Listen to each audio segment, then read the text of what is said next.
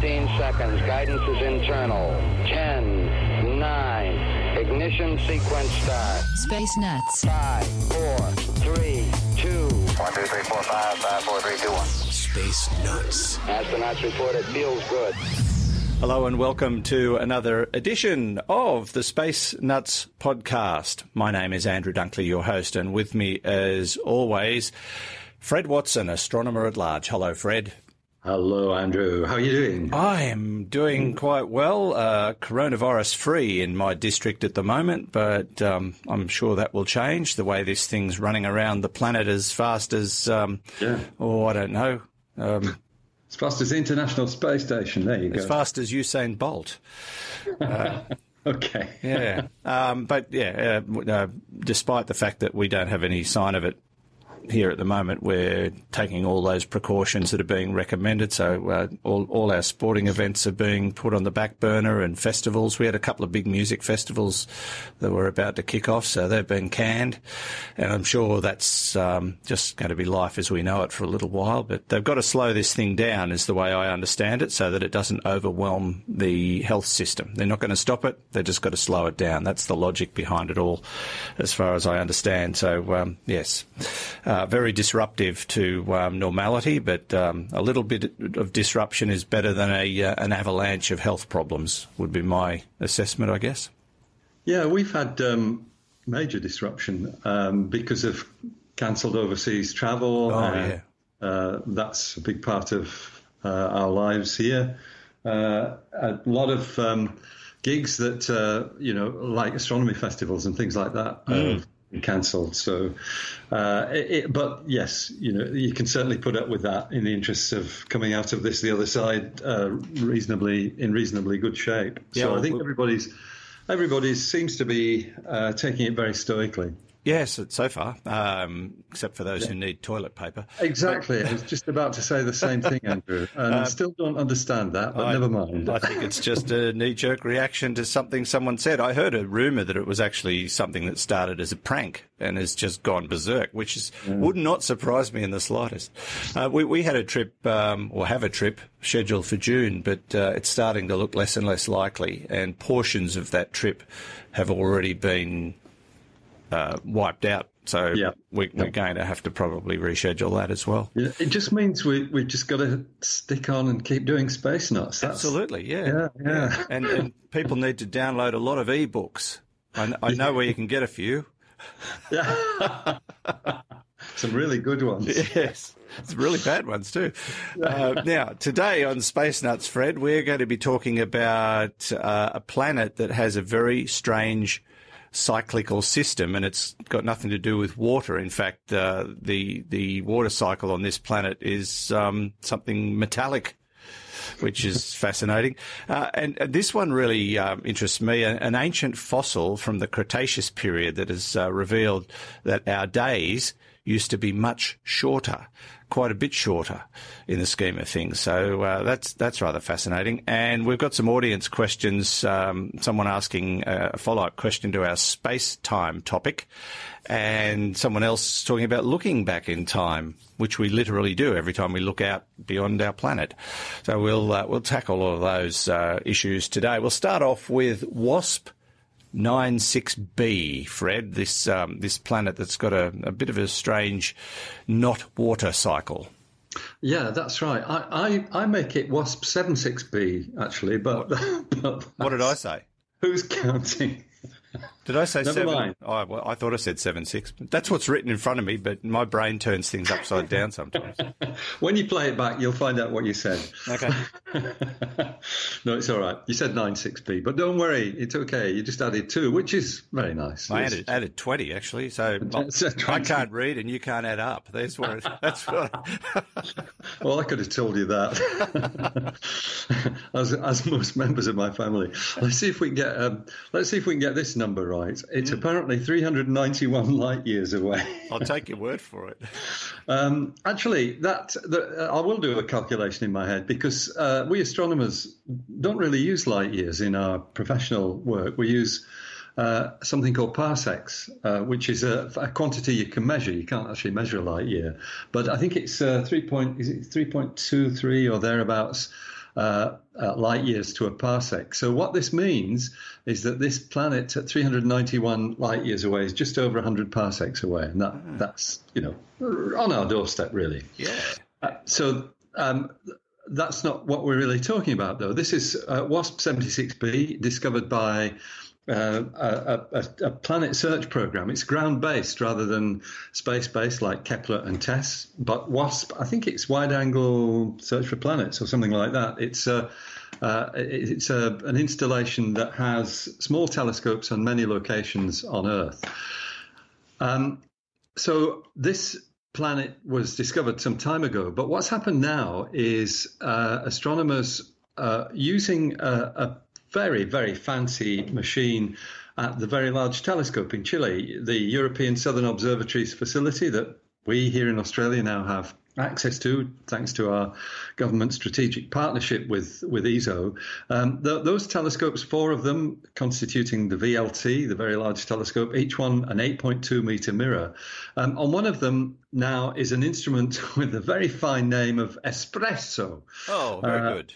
It's a nice one, yeah. Espresso, though, is an acronym, and it's a slightly tortured one. It stands for Echelle Spectrograph for Rocky Exoplanet and Stable Spectroscopic Observations. Sounds like they came up with the acronym first and then said, let's figure some words out that'll fit. I think all acronyms start like that, actually. Yeah, but no, that's right. It does sound like that, yeah. And it's one of the, the group of the team of astronomers who is actually doing this work based in Switzerland at the Observatoire de Genève. He and his team have used Espresso to measure. Awake. No. Actually, I think there's another one that they used. That's not quite sure which one that is, but anyway, Espresso was the principal one. The measurements made of WASP 76b allowed the astronomers to look at some of the elements, the atomic elements in the atmosphere of this planet.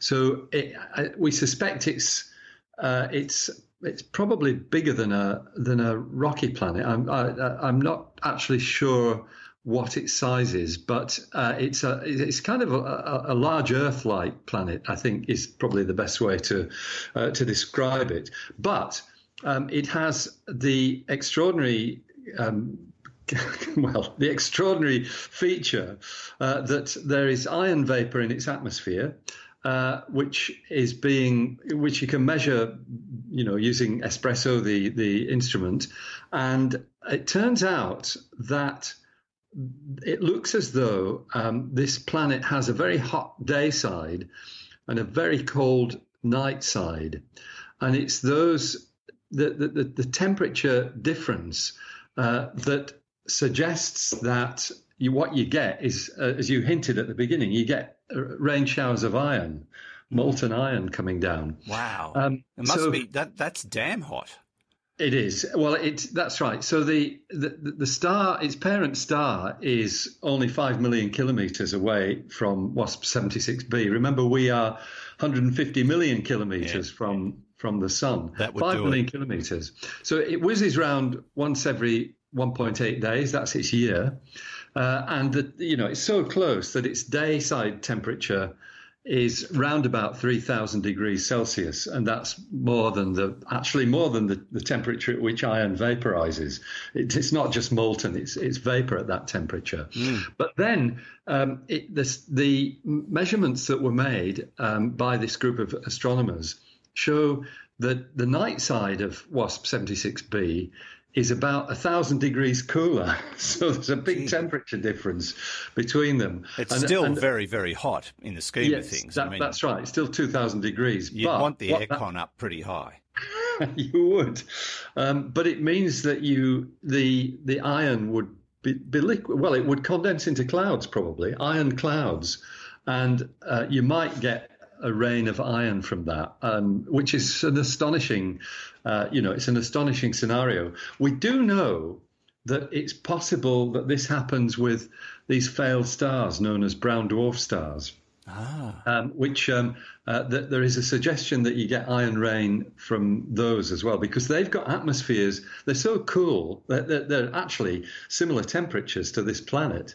This is a planet which is being heated by its parent star, but a brown dwarf is a star which doesn't have the normal nuclear reactions going on in its interior. It's got something called deuterium burning, which gives you a lower level of heat coming from the star. It puts its temperature in a similar region to what we've got here with WASP 76b. And there is certainly the idea that you might get iron rain in brown dwarfs. But I think this is probably the first time astronomers have established that you could get iron rain on a planet.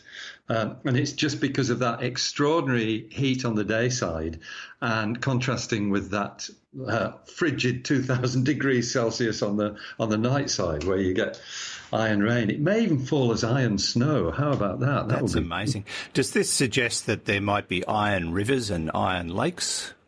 Well, yes, because if you've got an ambient temperature on the night side that is enough that's warm enough for iron to exist as a liquid, you could get liquid iron flowing on the surface. The only thing is, when you get to the day side, as the planet turns, and it may actually not turn, it may be at this distance. I suspect it might well be tidally locked, so one side is always facing the star and the other side's always facing away from it. Then that means that on the night side, you might well get pools of molten iron. Otherwise, if it was turning, what would happen would be the iron would just evaporate during the day because the temperature's so hot. That's amazing, Very weird stuff, weird. Terrible place to go, not only because of the temperature, but we all hate ironing. Actually, I might be an exception to that rule. I find ironing quite therapeutic. I do too, but don't tell my wife. Yeah. I'm not very good at it. I mean... No, me neither. I say to her, I'll iron my shirts, and she'll say no. And I'll say, why? Because I'll have to do them again. Yeah. So she doesn't know that that's on purpose, but, I've gotten away with that one for 30-odd years.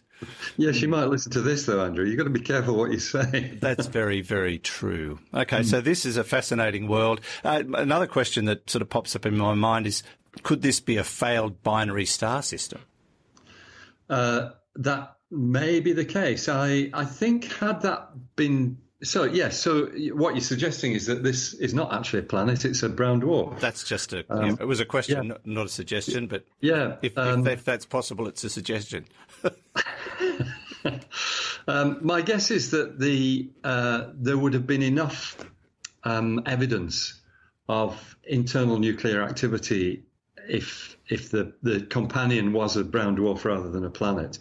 I suspect the team has looked pretty closely at all this, and they probably think of similar questions to what we do and ask them, but they seem pretty keen on the idea that it's a planet. So it's a planet at this point in time, but a fascinating one at that. I don't think it'd be much fun being under iron rain. No, I think you're right. It does sound a little bit on the hot side. You would literally become Iron Man. And might, yeah. Not in a good way. No. Well, yeah, that's right. Okay, that is WASP 76b. Thank you. We've demoted it. You're listening to Space Nuts. Andrew Dunkley here with Fred Watson. Let's take a break from the show and hear a word or two from our sponsor, Grammarly. Now, I have to say I'm a big fan of Grammarly because I've been using it for a few years now. Very helpful for authors, but also really good for everyday life. They've saved me on a few occasions, particularly with spelling, but also with a few issues that didn't quite make sense. It's built by linguists and language lovers, and Grammarly's writing app finds and corrects hundreds of complex writing errors, so you don't have to do it yourself. Word by word, day by day. You can easily copy and paste any English text into Grammarly's online text editor, or just install Grammarly's free browser extension for Chrome, Safari, Firefox and quite a few others. Grammarly's algorithms flag potential issues in the text and suggest context-specific corrections for grammar, spelling and vocabulary.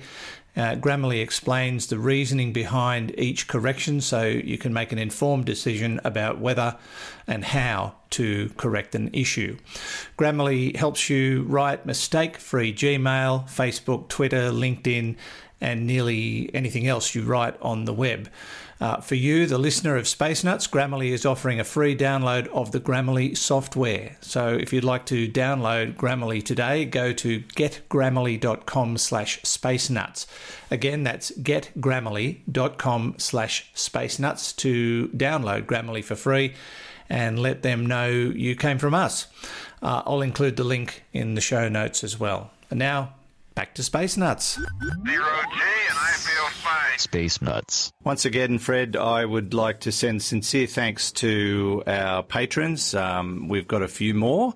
We're aiming for 500 patrons. We're not quite there yet, but it's an opportunity for you to put a little bit of money into the podcast voluntarily. It's not mandatory. We're not going to make you do it. We're not going to shut the door and say you can only listen if you pay. But if you feel obliged to, that is wonderful, and we really appreciate it. And as a patron, you get bonus material on our Patreon site, patreon.com/spacenuts, and you get a commercial-free early edition of the Space Nuts podcast as well. So there's all sorts of good reasons to become a patron, and we're looking to build our numbers up steadily. So and it's getting there. So that is fantastic. So thank you for supporting the Space Nuts podcast. It is certainly greatly appreciated. Now, Fred, I love this story. I love the way it's written too. A chunk of rock that has been buried in ground for millions of years has become a new clock. This is an ancient fossil from the Cretaceous period that they're talking about, and it's shown up one interesting aspect of the world from 70,000 or 70 million years ago, I should say. There goes my mathematics again. That the days were much shorter than they are now. That's correct. Yeah, we sort of knew that theoretically because the day length is increasing as we speak, which is why we have leap seconds occasionally. Yes, and a lot of that is tied up with the interaction between the Earth and the Moon. The fact that the Moon's drifting away is because it's taking energy from the Earth's rotation, and that's slowing the rotation down. So we do know that process is ongoing. But this, I absolutely agree with you, Andrew. It is a beautiful piece of work, is this, and it's such a nice conclusion that's drawn. And yeah, I agree with you as well that it was very nicely written up. And I might give a shout out to Michelle Starr of Science Alert, who actually wrote this, wrote the article on this. It's very nicely done. So what we got? Well, we've got a fossil of a shell, a bivalve shell. I think these things were probably quite a lot bigger than the mollusks that we're used to today. I used to have one as a pet, Fred. A pet bivalve? Yes, in my fish tank. In your fish tank? What was it called? Fred. I'm not joking. There you go. What a prescient name to give to your bivalve. Yeah, he was great. He lived under the gravel and just, cleaned up. It was all right. Yeah. I once had a cactus called Plug. It actually belonged to a friend of mine, and he bequeathed it to me. And Plug lived on the kitchen windowsill for many, many years. Anyway, that's another story. What's the story with the bivalve? They're shaped, I guess a bit like, as Michelle Starr says in her article, they're shaped a bit like a vase. Or a vase if you're on the other side of the Pacific. But with at the wider end, they've got this lid, and they were basically on ancient reefs. This particular species, I'm going to attempt its name, Toriaites sanchezi. There you are. That's pretty close. Yeah, because I can read, and I'm pretty sure that's what it says. Yeah, good. We're all losing our faculties at a great rate at the moment. Well, it's nearly the end of the year, Fred. Is that right? Could be. Anyway, the Cretaceous Tertiary, the Cretaceous Paleogene or Paleogenic extinction. This is a time basically when the dinosaurs were wiped out, this particular species was also wiped out. So they're now extinct. They don't exist anymore, but they are of interest because we have bivalves in the modern era. Probably nothing quite as big as this, but the really interesting aspect of this bivalve, and it's this is common to the ones we see around us today. They have a growth rate in their shells, which is 1 layer per day, and that's the key to this research, because it grows 1 layer per day, just like essentially, in the same way as tree rings put on a new ring every year. Yeah. But these things have 1 layer per day, so you can almost count the days when you look at the age of them. The key thing, though, is that they also respond to changes in the season, and so just taking an example from modern day bivalves, a modern clam, one of those big clam shells. Yeah. In winter time, the layers that they put on are darker. And so, with the same is true of the T. sansegi fossil, that it had color gradations in its not tree rings, but in its layers of growth. So not only do you have a layer for each day, you've got a kind of marker for when the year changes, for the seasonal changes, and that is the smoking mollusk. Smoking gun, that's right. So first of all, the team that analysed this, the team that did this work, basically they're actually, I think one of the main geochemists who's involved with this is at a university in Brussels, in Belgium, just to give them a shout as well as to where they are. But they use these various layers to determine that this thing lived for an age of about 9 years. Yeah. Which is good. So that means they've got 9 years worth of information, and they've got the daily layers packed into that. And the key thing is that they got the daily layers fit into a year with not 365 of them, but 372. Ooh. So that means there are 372 days in a year about 70 million years ago, which is the fossil. So how long was a day? It brings it down to about 23 and a half hours. Good so grief. You lose, if you do the calculation, 365 to 372. So if you go further back, are they suggesting the days were even shorter and the years were many more? Yes, that's right. So this is a really nice snapshot of what things were like 70 million years ago when this fossil was laid down. And you can sort of extrapolate back for the whole 4.6 billion years of the Earth's history, but you come to a time when it looks as though the day basically was very, very short. The best thinking on this, which comes about from arguments to do with the rotational energy of the Earth and Moon system, suggests that the fastest the Earth ever rotated, and this was probably not long after the Moon was formed, was about once in 4 hours. Wow! So a day length of 4 hours. That's when it got hit by Theia. Well, that's right. It's probably after it was hit by Theia, because that's sort of extrapolating back from where we are now. This interests me as well from a historical point of view, because there was a scientist by the name of George Darwin. I think you and I have talked about him before. He's got a very famous surname because he had a very famous father. George is the son of Charles. Charles worked on the origin of species. George worked on the origin of the moon.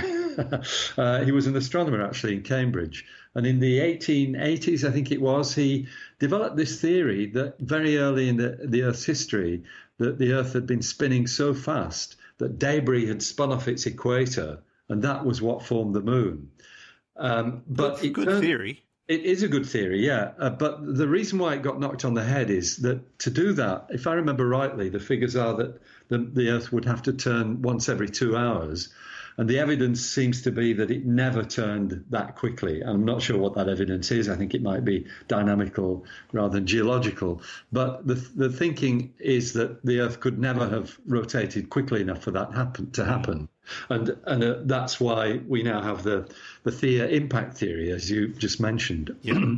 But that's not really anything to do with this work. But excuse me, this bivalve study though is really giving you a very nice pointer, just a little measurement of one period in the Earth's history when we can see, without any question at all, that the day was shorter, and actually measure that. And I think that's an astonishing thing to be able to do. There was nobody around with a clock 70 million years ago when this thing was living on its reef. No, indeed. And I suppose over the course of time, the rotation slowed, the days have become longer, and so here we are. Here we are. But the other thing, of course, is that the moon has drifted away. The moon would have been much, much closer in the early history of the Earth-Moon system. And, probably it's one of the calculations, I'm sure it's been done, but I haven't looked at it. You could work out how far away the moon was 70 million years ago when this bivalve was alive. So if you were to study a bivalve today, you'd find 365 rings per year. That is what you'd expect, exactly, because you get a daily laying down of a ring or a layer of the shell. They're very handy little creatures, aren't they? Yeah, it's remarkable. It's just a remarkable piece of work, and I think I love that stuff. It's great. Yeah, I do too. That's a great story. Yeah. All right. And they're great pets. They don't argue. They feed themselves. They keep the place clean. I mean, they're just like one of those robotic vacuum cleaners. Yes, unlike Plug the cactus, which did nothing except store water for itself. Yes, that's right. Yeah. and got dusty. I'm sorry to say that Fred did pass away after a couple of years. He was quite elderly when I got him. Okay. Yes. Familiar? No. Yes. Okay. Sounds like a nice little parable there. You're listening to Space Nuts. Andrew Dunkley with Fred Watson, the not bivalve. Roger, you're allowed to stay here also. Space Nuts. Also, Fred, just thanks to our social media people, the people who follow us on YouTube, the people that follow us on Facebook, the Space Nuts podcast group that basically talks amongst themselves on Facebook. They're terrific. It's a great community. Get a lot of positive feedback about it. And if you would like to join the Space Nuts podcast group or follow us on Facebook, by all means do. You might also like to subscribe on YouTube and get our numbers up there. We're well past 1,000 now, 1,140 odd. That is 1,140 odd people. But we appreciate them all. And I've got a really great one here, Fred. I've received a message from a fellow, Christopher, in Geelong in Victoria. He said he just listened to episode 192. Please don't stop producing this podcast, gentlemen. Also, you mentioned someone requesting the link to the Space Nuts shop and how they bought a T-shirt. Well, that was me, and it arrived today. Keep up the good work. And there he is. Can you see that? Oh, yeah. Great. Good Posing stuff. with his T-shirt. So, and I'm pleased to say I got a message from Hugh. We have polo shirts. Oh, really? Okay, Yes. I'll start getting interested in that then. They're not on the shop yet, but we will have them up there very, very soon. We've just got to do a redesign on the logo because we need a clear background. But it's just that much closer to getting polo shirts and other bits and bobs. So that's fantastic. Now, let's get into some questions. And this one comes from Russ at Stourbridge in the UK. I hope I pronounced that correctly. Hi, Andrew. You discussed frame dragging in the latest episode. Hypothetically, if a very large mass, say a neutron star, were to suddenly disappear, just vanish, would space-time return to its normal state or returning to its normal state release energy? If so, how much? Enough to create an explosion? I suppose I'm asking if there is potential energy stored in the distortion of space-time caused by frame dragging. That's a great question, Ross. And I think the answer is yes. The thing is that, okay, you've got a neutron star, it's spinning, it's frame dragging, and then it disappears. Now, that in itself is a tricky situation. Indeed. So who knows what might be the effect of that, this thing disappearing. But I think Ross's conjecture is correct, that you would get, the frame dragging is an elastic phenomenon, because space itself is elastic. That's the whole point of general relativity. And so presumably it would return to its rest state. And my guess is that it would indeed release energy. I've no idea how much or what form that might take. Ross asks whether it would be enough to create an explosion. I suspect if it did, it would be nothing compared with the aftermath of the explosion caused by the disappearing neutron star. Indeed. Because that in itself is a fairly hefty thing. But I think Ross's final sentence is really on the money. He says, I suppose I'm asking if there's potential energy stored in the distortion of space-time caused by frame dragging. And I think the answer to that is yes, there is. Okay, wow. All right, there you go. Russ, you're right on the money. It didn't even cross my mind about energy storage in that kind of phenomenon. But given that space and space-time are so liquid, anything moving is an energy source, expending energy, creating energy. Energy just moves around in space just like everything else, I suppose. That sums it up very well. Oh, that was a guess.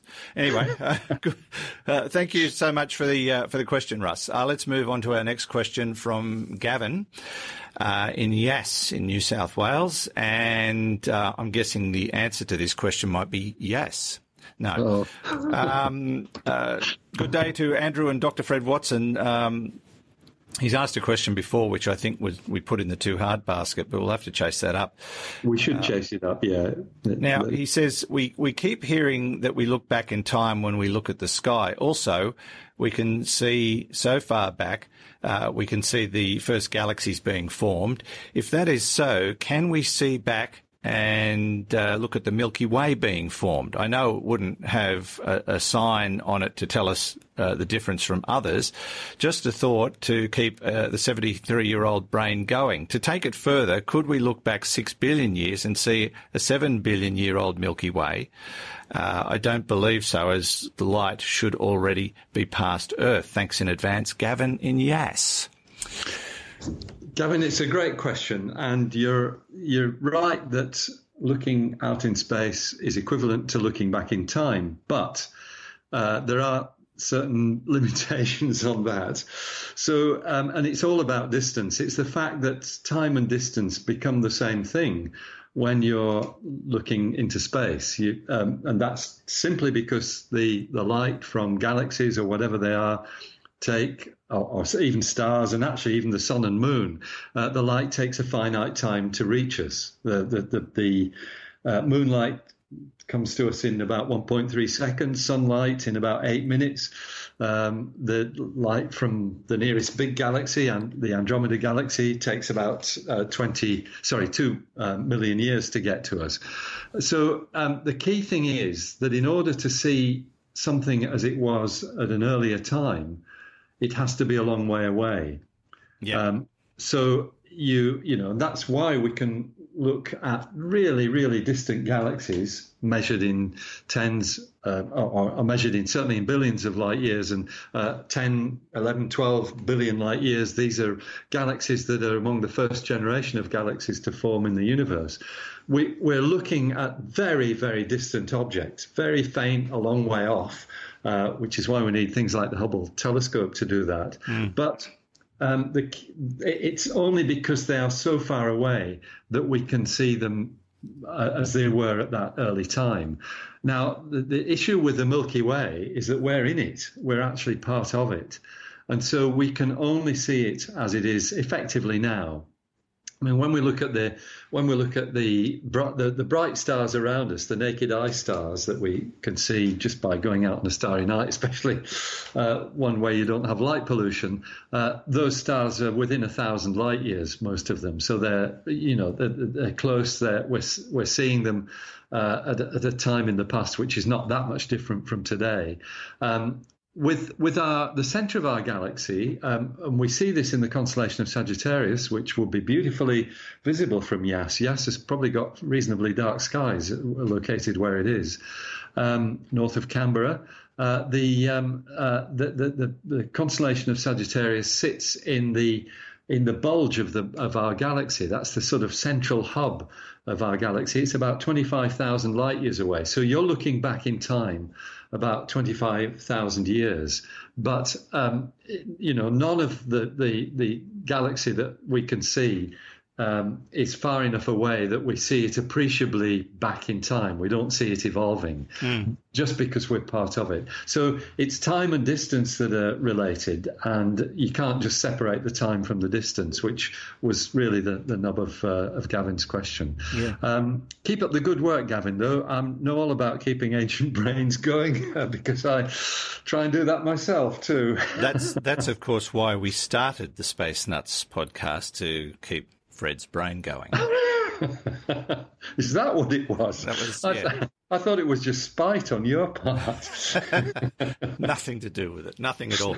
Although, Gavin raises that very interesting situation where there are probably things that have happened in the universe that we will see on Earth, but maybe not for a long, long time, because of the time that light takes to travel and the distances that things are away from us. So we could write, several thousand years ago, there could have been something that's happened that we haven't seen yet because it hasn't reached us in terms of the light that's traveling. Yes, that's true, exactly. And the converse is true as well. There might be distant galaxies that had an outburst from their supermassive black hole or something like that. But that particular galaxy, the light from its outburst went past the Earth 1,000 years ago or 10,000 years ago. Yeah. So we've missed it. The reason why we can learn so much about the evolution of galaxies and see these, occasional outbursts and the effect of outbursts is because there are so many galaxies and they're all at different distances. So you've got a huge number to choose from, and it's just finding the ones that show the phenomena that whatever that phenomenon is, its light is getting to us right now because of the distance of the galaxy. It's because it is because we've got lots of galaxies to choose from that we can learn such a lot about them. Yeah, and I suppose when you see multiple events that are similar, that's a common thing. Yeah. But one wonders if there is some unique event that we've never witnessed before that may or may not appear in our skies at some stage. Yeah, I mean, what you're saying is right, because there are very rare events which might not be quite as rare as you thought they were when you start building better telescopes. And what I'm thinking of is fast radio bursts. They're exactly what you've suggested. Gravitational waves. Yeah, and we've only just got the technology to see these phenomena, and now we've got that technology, we see that they're relatively common throughout the universe. So new phenomena are what astronomers are always on the lookout for. And yes, I mean, why stop at all the stuff we can't explain now? Let's find more that we can't explain. Let's just do that. The great thing is that when you do explain it, there's a Nobel Prize at the end of it. Yes, indeed. I can see yours on the mantelpiece behind you. It's nice. I wish. There's still plenty of time for it. Yeah. The vast distances of space. Yes. Thank you, Fred. Thank you for the question too. Much appreciated, because it sort of lifted the lid on some interesting thinking, Gavin. So much appreciated. And thank you, everybody, for listening. Don't forget the Space Nuts shop, bitez.com/Space Nuts. That's BITESZ. We're adding more and more to that. occasionally. But everything you need is on that site, including a way to get in touch with us. If you scroll down, and we've put it right down the bottom where nobody goes, you can send us messages. So there you go. Thank you, Fred, as always. Terrific fun and a really good program this week. There was some insightful questions. As always. Not to mention the bivalve Fred. Yeah, he was my best mate. I think that says quite a lot about you, Andrew, as well. He always listened. Actually, no, sometimes I'd look at him and say something and he'd bury himself in the sand. Oh, okay. Good to talk to you, Andrew. Mandu's just wandered in. He's just complaining about something, so I better go and see what he probably wants. the lack of food. That's probably what it is. Or the usual story. The lack of toilet paper. That would be upsetting him too. That too, yeah. See you later. Thanks, Fred. See you later. Bye. Fred Watson, astronomer at large, and he's part of the not-so-dynamic duo that makes up Space Nuts, including me. Thank you for your company. We'll catch you again next week on another episode. Space Nuts. You've been listening to the Space Nuts podcast. Mission complete, Houston. Available at Apple Podcasts, Google Podcasts, Spotify, iHeartRadio, or your favourite podcast player. You can also stream on demand at Bytes.com. This has been another quality podcast production from Bytes.com.